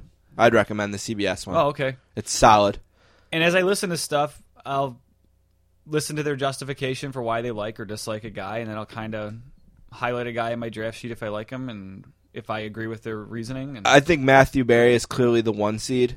I think Fabiano is clearly the 2 seed. And then I think there's a pretty big gap where there's a lot of guys who are about the same to me. Matthew Berry's article, the 100 things I know or something like that, I think I know, something like that, he did it a month or two ago. He tells you right in the beginning of it, he is good at using facts to make you think the way he wants you to think. Like, he's putting a stat out there to convince you, like, he thinks this guy's going to be good this year. Here's the stat that tells you he's going to be good. I'm not going to give you a list of stats to tell you he's going to be bad. So I like Barry as the personality. So if you're just saying from that perspective he's the best personality, I would agree. I think he tends to, for a guy that writes all about how football's a weekly game, pick the guys that are going to get you, like, almost talks about being almost safe. He, I think, will put he likes to put flags down on certain players and say things that are a little bit outrageous. He puts his ass out there, and when he's wrong, he owns it. Oh, sure, he does. So. But yeah, I'm just saying, as far as advice goes, I'm not sure that he's my favorite, but he's really good. Some of the ESPN Insider guys are really good, and that stinks because it's behind a paywall. But if you want to get into, like, in-depth reasoning of why they think a guy's going to be good, they got good articles on there. Last thing. 3 options. Yeah. Redraft, keeper, or dynasty. I think if you got the right people, dynasty's the best. I think dynasty's the best too. We've only done my league for 1 year, and it was a slow start. And I still love it the best. I think I just love the idea of playing it all year. Yeah, that's on me, kind of as a commissioner, to try to make it a little more interactive and exciting and year round and all that. I think we made some big steps at the draft this year. Yeah, I think. When you said don't worry about people, like, that's one thing that might matter, especially in a dynasty league. I was just looking to whip together a league fast, and I'm not mad that anybody's in the league, but it's not people that all know each other. So that first year was a little bit of a feeling out period. So if you're going to have a dynasty league, it might be a little more important that the people all know each other, so they're comfortable shit-talking each other and making trades, and just being around each other year-round probably helps. And here's the last thing. So let's say you don't do a dynasty and you're either doing a redraft every year or a keeper league. How do you want to do the draft? Are you going to do a straight-up snake draft? Yeah. You're going to go out and do an auction? Oh, I've always wanted to do an auction. I never have. I think auction is by far better. Yeah. There's 2 drawbacks. It's very long. Okay. It's not done quickly. So if you have a league where people are, for some reason, impatient for the one day they actually show up to something for fantasy football, which happens, probably not for you. Yeah. And 2, it is, I guess, harder, but it is much better. And so I would favor that over redraft. So if I don't have to worry about those people, I'd probably be doing I don't think my current roster of owners in my redraft league would allow it, because it's all different levels of skill. Like, some of the guys that are, I would say, less skill have had some luck in a redraft league because it is so luck based, and if you draft well, the only thing I would say about that is you're really leaning on a clutch there when it's the 7th year of the league. Well, sure. If in 7 years in the league you can't learn how to do an auction, right, you probably were like in the slow class at school or something. Yeah. It's not that complicated. No, it's not. You got a $100 budget or $200 budget. When it's your turn, you shout a guy's name out, and it goes on like that until you've established a price and it's awarded. How does that work, though, with can you have guys for $0? No. Well, that's a league option. And the website manages that, or does that get screwed up sometimes? Well, it depends. Are you doing it live, or are you doing it Speaking of that, ESPN has a great offline website or a combination. I've had drafts screwed up because last year I accidentally put I put 7 a.m. and not 7 p.m. in, so all of a sudden we're all getting emails about how our teams are filled out, and then you have to wait in line to get it's not too bad on ESPN, but they have an offline draft app that's awesome. Like, after I saw that and I kind of played with it, because that's how I put the teams back in, I'm going to probably do that every year, just do it offline and then enter it. All right, that's it for today. Send in your rules apps, anything you bring to the league that's different from the normal. You can do it on Twitter. The thing you hear whenever this question is asked is always like, oh, I had to wear a dress on a street corner and hold a sign that said I'm the worst player in the league. Right. I mean, that's not bad stuff, but I mean, we get that. Like, we're looking for more things that are different, not necessarily just punishments. You can send them to us at sports_casters on Twitter or at Dong Lake Sports. You can email us to sportscasters@gmail.com. All right, we're going to take a break and come back with Bryan Curtis. All the Oklahoma fans are in the end of the field as the Sooners are defending here in the second quarter. A big play comes, but the wrong way for Texas. Rocky Kalmus, touchdown.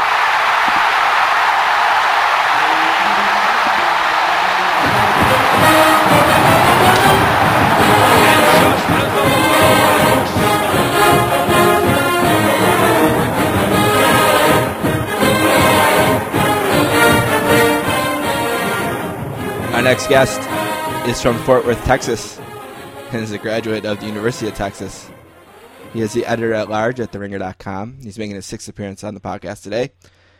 A warm sportscaster's welcome to our friend and Sooner fan, Bryan Curtis. What's up, Bryan? Sooner fan? Oh, wait, no, Texas fan. I was going to say. Oh, jeez. I feel like every other appearance I get like the positive Texas highlight, and then the opposite ones, I get Roy Williams going over the top or something like that. Yeah. Some humiliating Cotton Bowl disaster. Yeah, that Rocky Kalmus touchdown, that was a beauty. That was in the Texas Massacre, as they call it, from 2000. It's really funny because I think that game has more crazy defensive touchdowns than almost any rivalry, right? Right. Yeah, well, Quentin Griffin scored 6 touchdowns in this game, so that wasn't bad. That wasn't a bad game. Yeah, there was that too. Yeah, I remember thinking he was a really mediocre running back going into that game, and then whoops. Yeah. Well, Chris Sims and Major Applewhite threw pick sixes in this game, so that's kind of amazing. Yeah, I mean, even in the 2005 game, like a Texas defensive tackle had a big run back when Rep Bomar got sacked and stuff like that. It just feels like there's a lot of weird defensive touchdowns. Maybe that's just me. And there's weird. It's when you get a rivalry like that, and like we joke around or whatever. It's like I think Texas has won more, but I don't know that it matters. I think you can look at each fan can pull out 5 ass whoopings, right? Easily, yes, and easily. then each fan could pull out 5, 5 Roy Williams type things. I'm sure there's a few for Texas or whatever.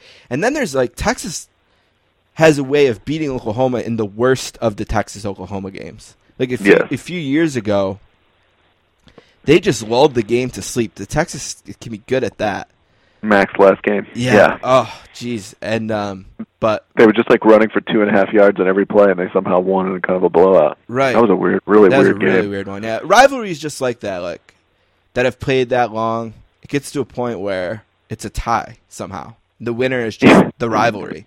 The rivalry exactly. is the winner every year. Just the fact that they play every year, and and they play in a stadium that's half orange and half, crimson, and I think that becomes the real winner. I think it's like Ohio State and Michigan. I mean, same thing. If we talk about that, we'd pick out 5 games where Ohio State won and the opposite. And each team has a coach that got fired because they couldn't beat the other team. Or several. Yeah. Or several, exactly. But anyway, it's been a while because you have been putting in the work at TheRinger.com. The last time we talked to you, it was on the DL still, I think. You were just about to make the announcement. It was just a little bit before. And then... Yeah. And here we are. We have a real website now. And now you have a website. Believe it? Living, breathing website. And you stole the show on the launch. You had the best piece on the launch. I think it was the launch. Your Joe Buck piece was part of the launch? Yeah, it was part of the launch. Yeah, first day. Yep, you stole the show at that, I thought. I thought that was the best piece of the launch. You're very nice to say that. Yeah, and... tons of good stuff. Yeah, here's what I want to ask you, though. Why didn't Bill Simmons make a basketball site? I don't know. Did he get spooked by the vertical? It worked so well for Peter King, and it seemed like it seems like that's where his heart is.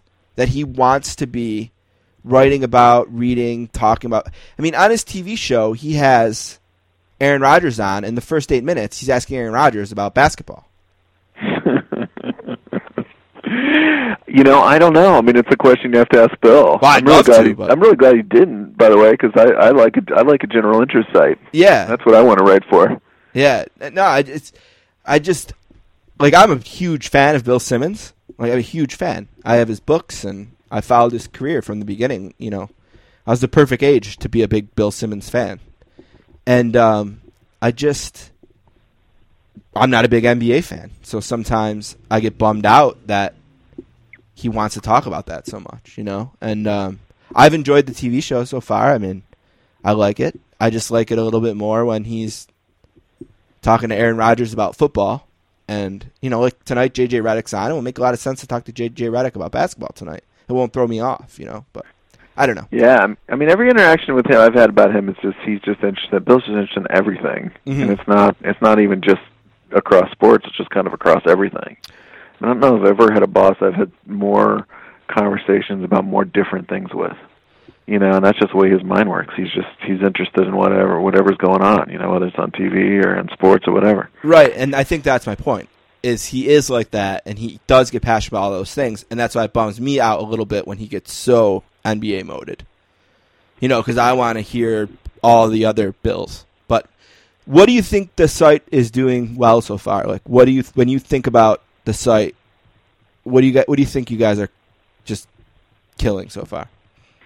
Well, I don't know if I beat my chest and say that we're killing anything, and that's just because I'm just, we're all still trying to figure it out. I think when you do a site like this, it's just the first couple months are you just trying to make everything work, put everything together, and just try to make the trains run on time and all that stuff. And I think I'm amazed when I read all my colleagues how good they are. I'm just amazed how good or great everybody is. I knew that, and then you read every single piece. Our pal David Shoemaker, Shea Serrano, Danny Chow. I mean, it's like I just read so many of these guys, and our two NFL writers, Robert Mays and Kevin Clark. Yeah, Robert was on. He was great. I'm just always, you get so kind of wrapped up in your own work that you kind of don't realize what you don't really think about what everybody else is doing. All of a sudden these pieces appear on the site and you're like, oh wow, that is awesome. Mm-hmm. That was great. That was an amazing feat of reporting, and that was just an amazing piece of writing. And so that's really the thing. I mean, it's just really a simple thing. Well, could I answer and, I don't know that you can ever judge anything for. I always, whenever new sites come out, and I observe this for every site, not just just the one I'm working for. Whenever they start, I always think, I'm just going to give it some time, Yeah. I'm not going to judge it by day one. I'm not going to judge it by month one. And for a website, really, it's even year one, I mean, it's just kind of like you really have to let these things get lived in, because I've been around for the creation of a few of them. And, I know just being on the inside that you're not, you're just doing the best you can to get it out and think big picture and all that kind of stuff. And you're not, you're not even really you're not in legacy mode, at first, and then you see what works and what doesn't, and then you kind of try to shape things. Well, here's what I would have said if I would have answered. People always I'm an Apple phone guy. I've had one since the first one. I've had just about all of them. I think I've had 8 of the 9, or 7 of the 8. Anyway, the reason I'd never switch is because my phone works so good with my laptop and with my Apple TV and my iPad, and the Ringer is an example of this. The Ringer works so good with the Ringer podcasts and the stuff that's happening on TV. Like, all the different parts of the Bill Simmons empire are really meshing really well together. Like, that's what I've loved. You download a podcast and the football writer is on the podcast that's talking about The Bachelorette or something that week. It's just, so, it doesn't sound like it would work, but it's working. The integration of the employees of the different legs of the bigger picture, I think, are meshing really well together. That's very nice of you to say, and I think that's like one of the funny things about the group is that everybody has so many different talents, Yeah. And it's just like, that's the other thing that's like really surprising is you're in the office and everybody kind of follows everything, like they just know about everything. And you can throw somebody, even little old me, onto a Bachelorette podcast and, just go with it, right? It's just like, okay, let's do this, and tomorrow let's do summer movies, and tomorrow let's go back to the NFL beat. and it's really, really fun. That's just like the excitement. The fun part about it, it's the Ringer specifically, but also just working on the web, is you don't feel it's categorized, and you can kind of roam across different subjects, and you don't have to worry about being pigeonholed into one thing all the time. Have you enjoyed making your podcast? Because I've enjoyed listening to it.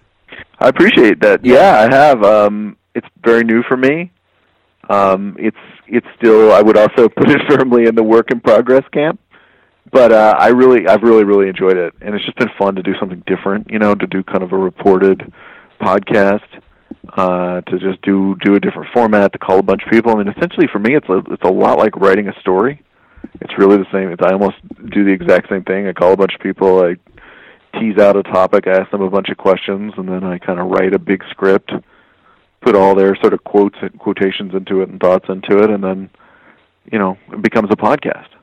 That's just sort of like, it's the same. It's really the same process. Every time I go, boy, that was really hard. It was just as hard as writing a piece. And it turns out it's just exactly the same thing.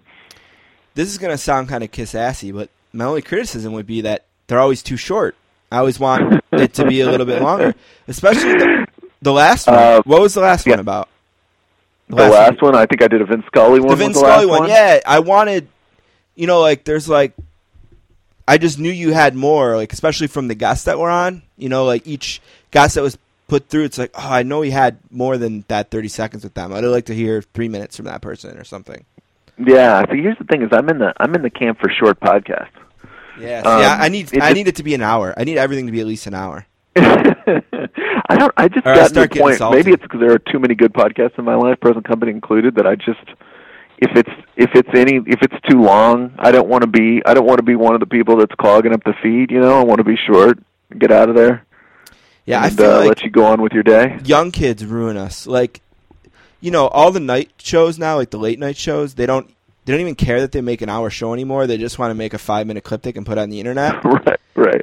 So now all those shows suck, really, except for the 5-minute clip on the internet. And it's I don't know. I don't know why that's happening. And I don't want that to happen to podcasts. I think that the beauty of the podcast is that there was no restriction in time. And they can be as long or as short, I suppose, as you would want them to be. But I agree. And also that they're not just crazily interrupted by bullshit. Segments on sports radio, and I know you're a sports radio fan too. It's it's just unlistenable at this point to a large extent. If you don't catch the first segment in the hour, you might as well forget it, because it seems like that's the only one where they go long enough to get any flow.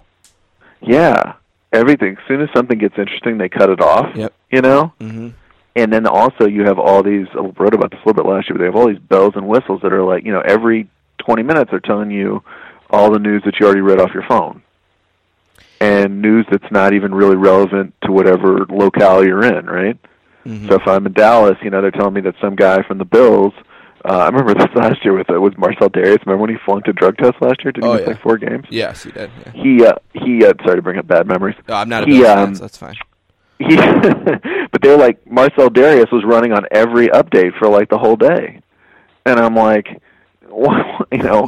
that's kind of minor interest to me. And those updates are so dated. We don't need those anymore. We do not need that every 20 minutes. 4 hours later, do I really? I mean, some defensive tackle for the Bills, even a guy who's fairly high profile like that, it just doesn't really affect my life at all. And that and bad sound that they get out of locker rooms. They pick one cliche and run it for 5 seconds at the quarterback that Tony Romo said after the game.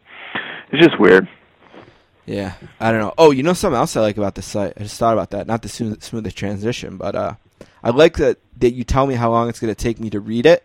But then I look at it as sort of like a challenge, and I feel stupid if it takes me longer. Oh, that's good. It's that was only going to take 12 minutes. It took me 15.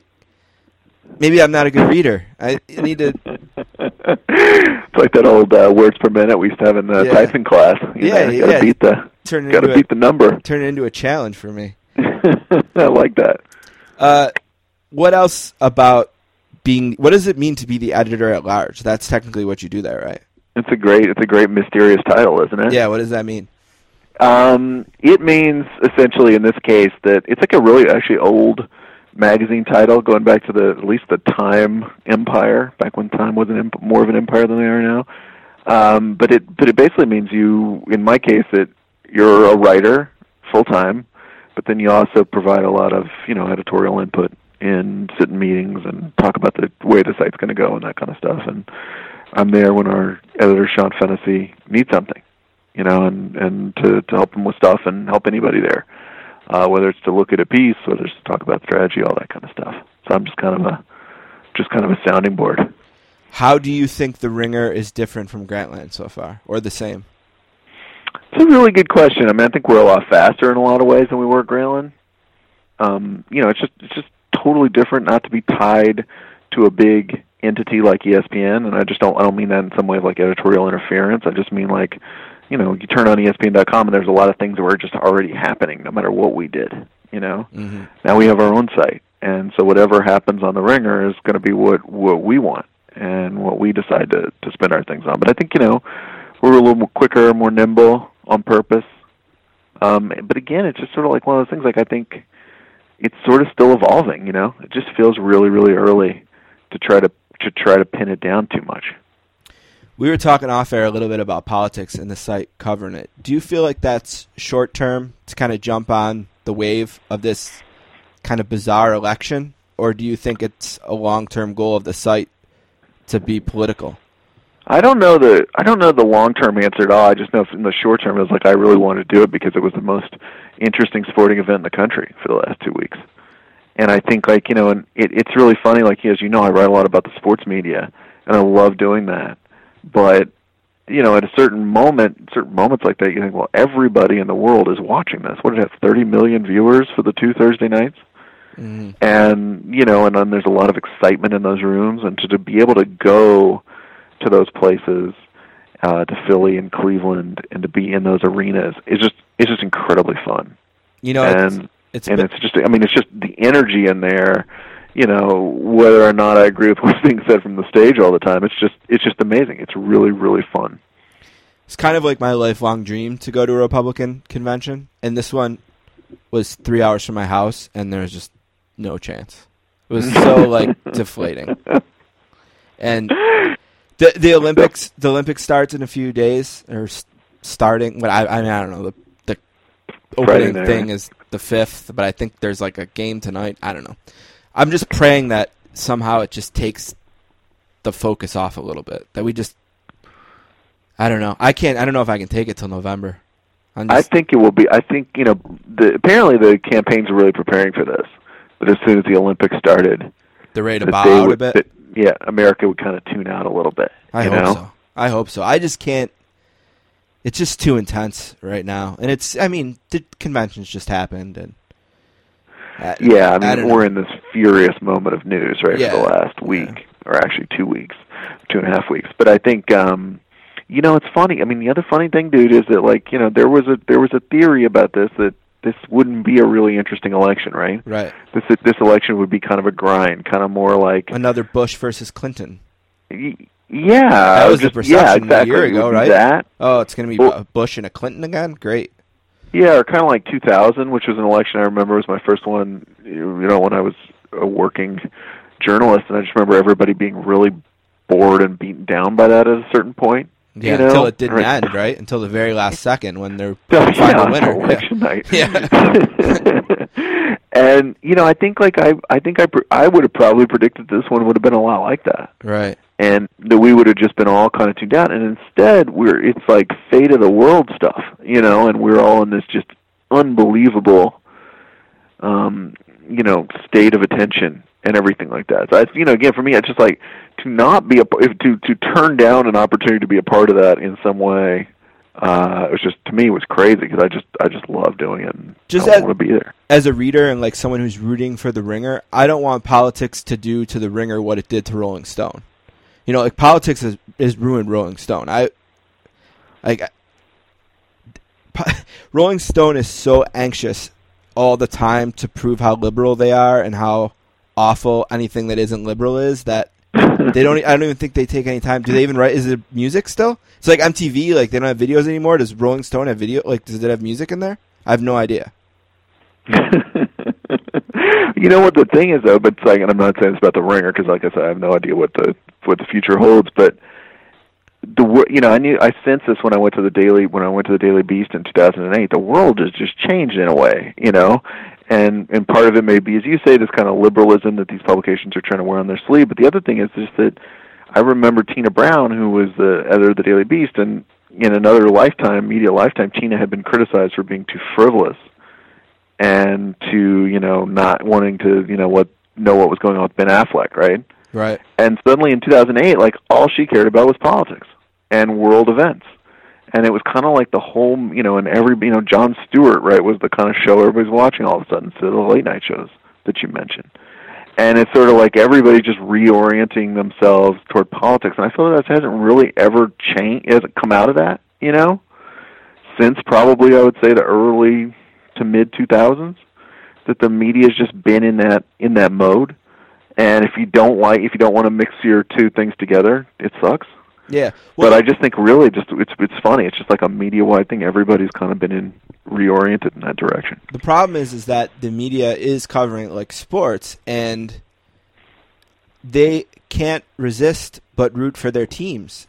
And it, whether it's Fox, who can't help but root for the red team, or it's, MSNBC, who just can't help but root for the blue team, and it's became so divisive. It's just like, I don't know. It's just not what I think it shifted in the second Bush election, 2004. I think is when it just got so it changed somehow, and nobody respects the other side at all anymore. No. And nobody respected Bush that second term. People said awful things about him. No one on the right has respected Obama at all. Awful, right. An awful display of respect for the president, I thought, the last 8 years. He is not my all-time favorite president, but he's nowhere near as bad as any Republican would ever say. It's wrong. It's a lie. He hasn't been a terrible president. He's been fine. And he's likable. I've had a hard time ever disliking him. He's likable. I thought Bush was likable as a man, too, and I could see why people wouldn't like him. I've seen his failures, but I didn't see why his failures led to disrespect, and I don't see it for Obama either, and it's just going to continue no matter who wins this time. There's going to be a huge amount of disrespect towards Hillary, or there will be an enormous amount of disrespect towards Donald Trump. Maybe he'll earn it a little bit more than the previous presidents did, but yeah, that's the depressing part about this, right? Yeah, because you just think it's one thing to have an incredibly divisive election and weather the storm for another couple months. It's another thing to think on November 9th, everyone will be just as angry. Right, there's no winning. We're on November 8th, right? Yeah, there's no winning. And we're just we slide into X number of years more. Oh, God. It's amazing. It's like the country turned into New York City, and every election is another Subway Series. And no matter when it ends, half the city is pissed. That's good, yeah, except it would just have to be the Subway Series every year, right? Not just the one-off. Right, yeah. Oh, jeez. They have to get back every year. Yeah, that's good. That's a good metaphor. The Sportscaster here with Bryan Curtis, who is now at Bryan Curtis on Twitter. No longer Curtis Beast, although that was cooler. Oh, thank you. Yeah, I went for the full name. Yeah, no, Curtis Beast was cooler. But I mean, I see what you did there. I get it. I get why. People liked it because I had a picture of a dinosaur next to it, and I didn't have the heart to tell them that I got it because I was at the Daily Beast. And so for me, it didn't mean like a growling dinosaur in Jurassic Park. It meant like a media company I abandoned many years ago. So I was kind of ready to move on. How are you adjusting to the West Coast? It's great. Yeah. Love first of all, early sports, amazing. I don't know how much you've taken advantage of that when you've been out here, but it's... I hate it because I hate the morning, but... Oh, yeah, I mean, it's... I'm not a morning guy. I have kids, so it doesn't matter if I hate the morning. I confront the morning in any case. Yeah, I have a kid, so... But the I don't 10 watch a.m. NFL start's pretty insane. Yeah. And in college football, it's like a 9 a.m. start, Yeah. So you just kind of wake up and stuff is on. And also you just, Sunday Night Football ends at like 8:30, 9 maybe. So you're kind of just done with your day, at a very reasonable hour. It's just it's like what's weird about managing is like sports are on during dinner time and stuff like that. Just like the game is like fully on at 5:30. Then you're out at the grill with a steak, and it's like yeah. I need to get the outdoor TV rolling so I can figure that out, manage that. But yeah, I mean, I've really enjoyed it. I feel like I'm as a Texan, I was already a Western person, so this was kind of like not quite a homecoming, but a sort of homecoming. I was in Los Angeles last 2 years ago, and yeah, I just wouldn't be able to do it. I don't think. I don't dislike California or Los Angeles, but I am just too East Coast. I would die. Yeah. I couldn't handle the heat all year long. I just couldn't. You'd miss the snow drifts. I mean, I don't love snow drifts either, but I don't like the heat.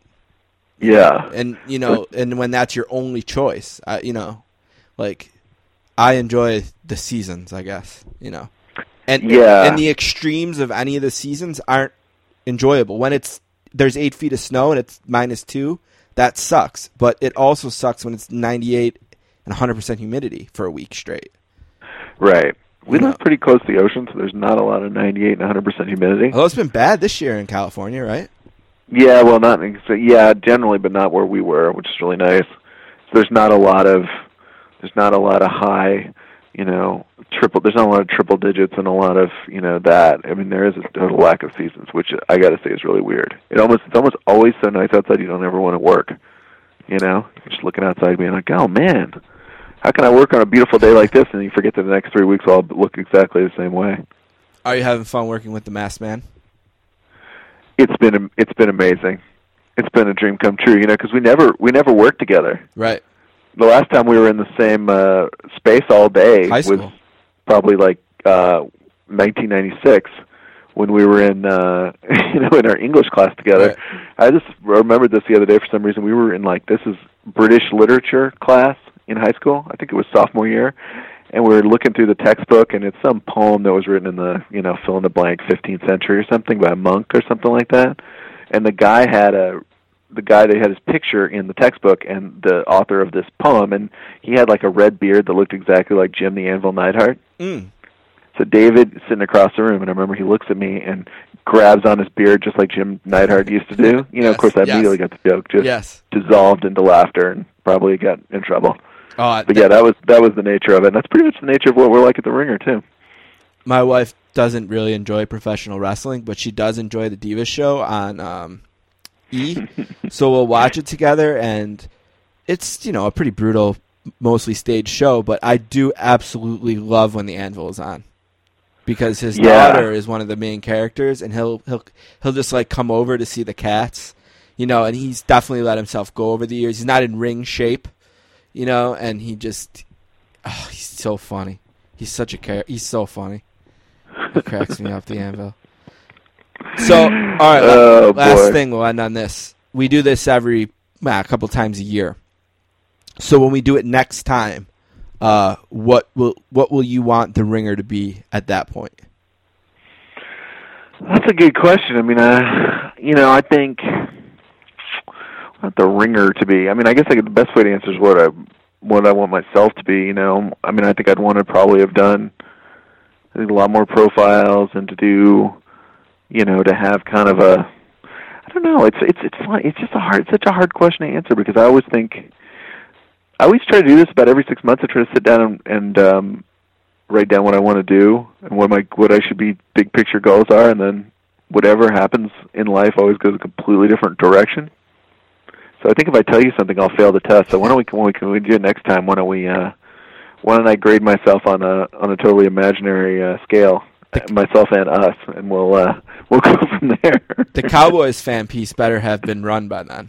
Oh my God, that's like 3 years in the making. That better be up by then. I don't want to hear that. Half the people I interviewed have died since that story was conceived. Well, that's all right. Cut them out and find a new fan. There's plenty of Cowboys fans.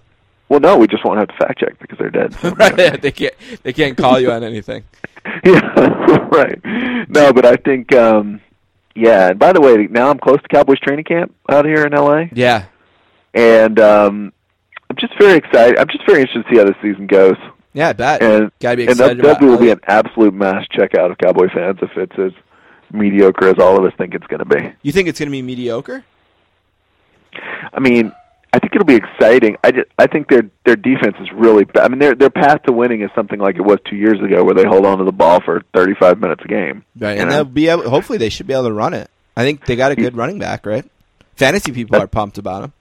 He's pumped. The fantasy people are pumped about him. Yeah. Let us say that Tony Romo is fragile. I think is an adjective I'd probably. Well, yes. And so is the backup quarterback, apparently, right? And so the backup just broke his ankle yesterday. Yeah. So I think I'm not. I mean, there's definitely upside potential, as they say, right? I mean, you could find 11 or 12 wins, but you could also find a really bad year. Jason Garrett gets fired. No, that's Tony how I feel Romo about the Saints. slinks off into retirement. No, the Saints and the Cowboys are very similar. You could find 11 wins and you could find 6. Either way. Yeah. You could find 4. Yeah. Yeah. Every time I look at the Saints' schedule, I come up with a different win total for the year, depending on how optimistic or not optimistic I am that day. I think I've been as bad as 7 and as good as 12. It's funny how that works, isn't it? Yeah. I think the league is just like that. I think it's just every year there's like maybe 3 or 2 teams that are above everyone in some way, then like maybe 4 or 5 that are below, and then everyone else lives in this world where they could be, a playoff team or not really easily. And that's why it's amazing the Bills haven't made the playoffs in 16 years. I mean, it's amazing. Right. It's amazing that could happen. Yeah, exactly. That just seems crazy. That's like we can find the wins for the Patriots, right? Minus the Jimmy Garoppolo era. Right, which should be find the wins for Pittsburgh, right? Pretty much every year. Mm-hmm. Find the wins for the Packers. And probably Seattle at least, like 10. But I think it's a lot of variability after that. Yeah. I'm interested to see what Carolina. I'm really interested in them as a rival this year, just because in Cam Newton, I think it was me and you that had a long discussion about. No, actually, it was me and David who had this discussion about Cam Newton and disliking him and what that might mean. And he works best when they're ahead. He is an unbelievable front runner, Cam Newton. He is great from the lead. Yeah, he showed maturity last year. A few times they were behind, bringing them back. But I still find him to be a really easy player to rattle. And when he gets rattled, he's not accurate anyway. And when he gets rattled, he's really inaccurate. And then he starts thinking too much about running or throwing or staying, and that's when you can get them. And I just wonder if they're not 8-0, can they be great again? I don't know. It's a really good question. Yeah. Momentum was so mixed up in that last year. Yeah, they just got going and they didn't stop. And I don't think they were ever as good as their record was. But there's a saying that Coach Payton says all the time. You are what your record is, and they were what their record was. So yeah, which I think Payton got from Bill Parcells, right? Yes, he did. Yep, he says that all the time. Or what your record says you are. Yeah, I think the whole NFC's like that too. Arizona's in that realm too. Did you watch their show?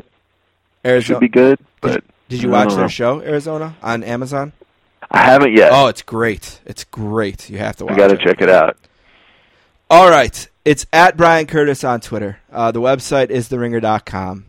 He's very kind to join us today. Anything else you want to plug over at ringer.com? Any podcasts or anything? That's it. I'm going to go write some more stories. I'll actually have stuff to plug. I think that's my biggest challenge at the moment. All right, bud. Thanks for doing this. Thanks again, as always.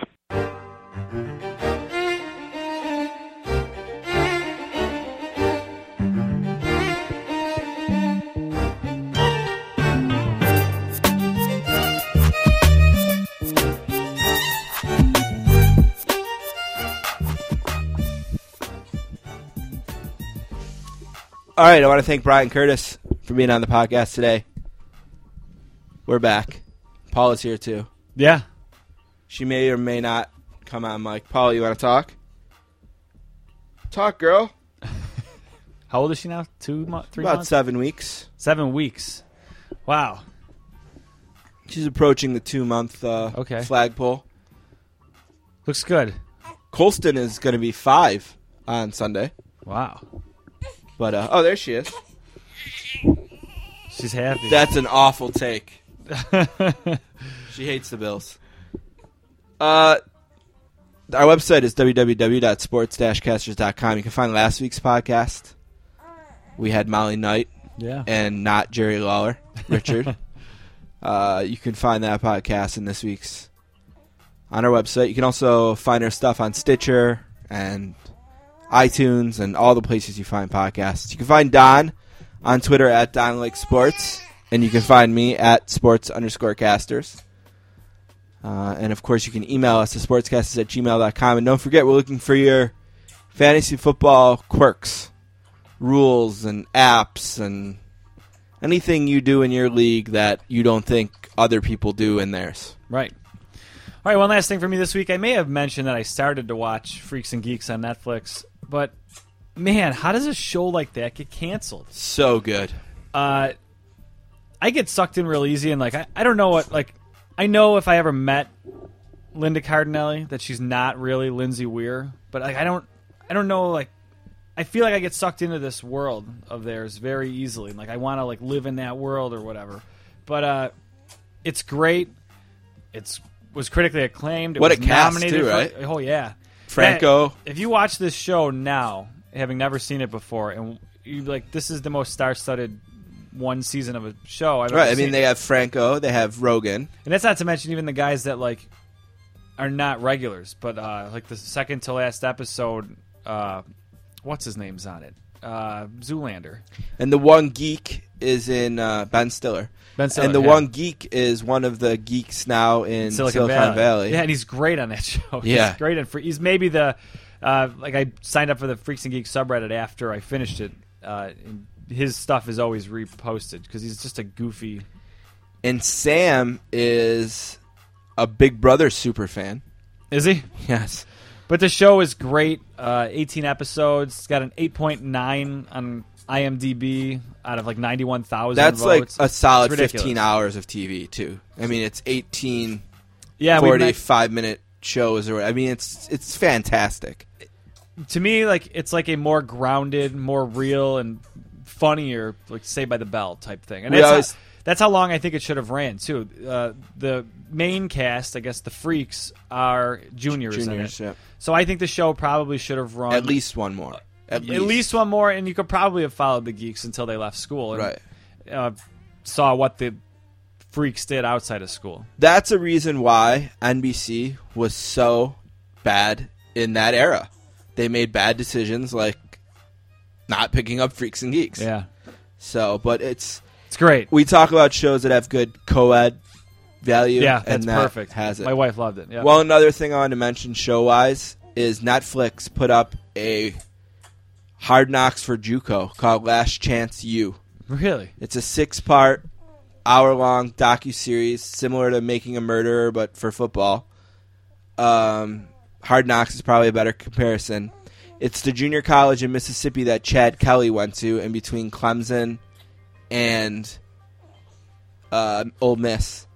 And they've won 3 of the last 5 national championships.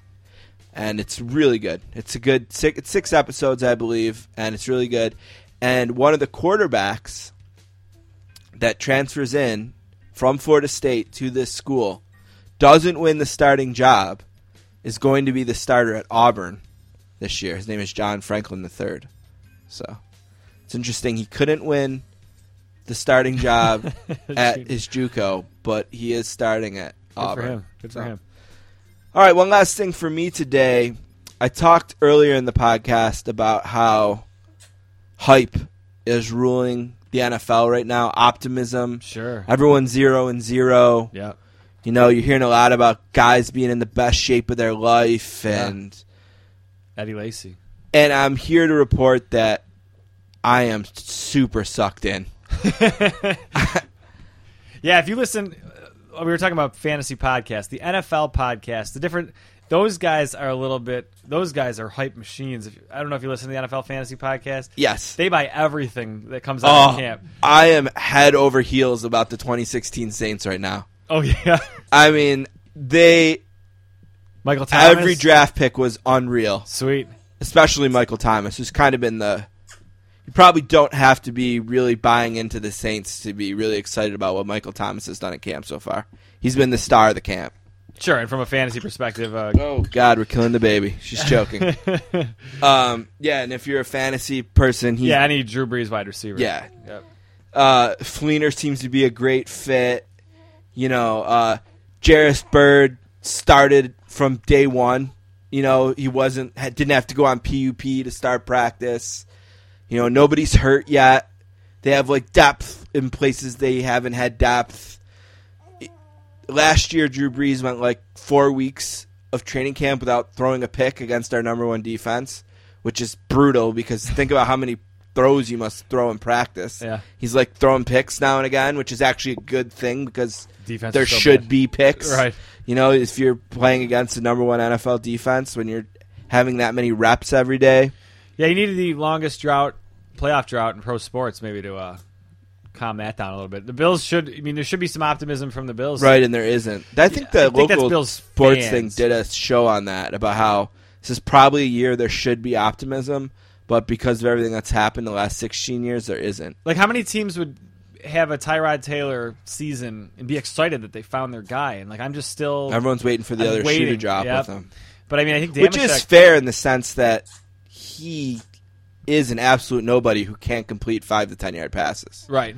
Over the middle. But the one thing that I heard expert kind of talk... We're getting off all over the place here. Sorry. But the one thing I heard an expert kind of talk about is that those are usually the passes that are the easiest. He's blowing the easy stuff and he's good at the harder stuff, which is really weird. But yeah, Damashek, I think, ranked them 5. They're triplets. If you count number one receiver, quarterback, running back. Watkins, McCoy, and Taylor. Yeah, he said they're about his top 5. So they should be excited. Top 10, should be excited, but I'm just waiting for an 8-8 season, I guess. The Saints over-under for the year is 7, and the over right now is -15.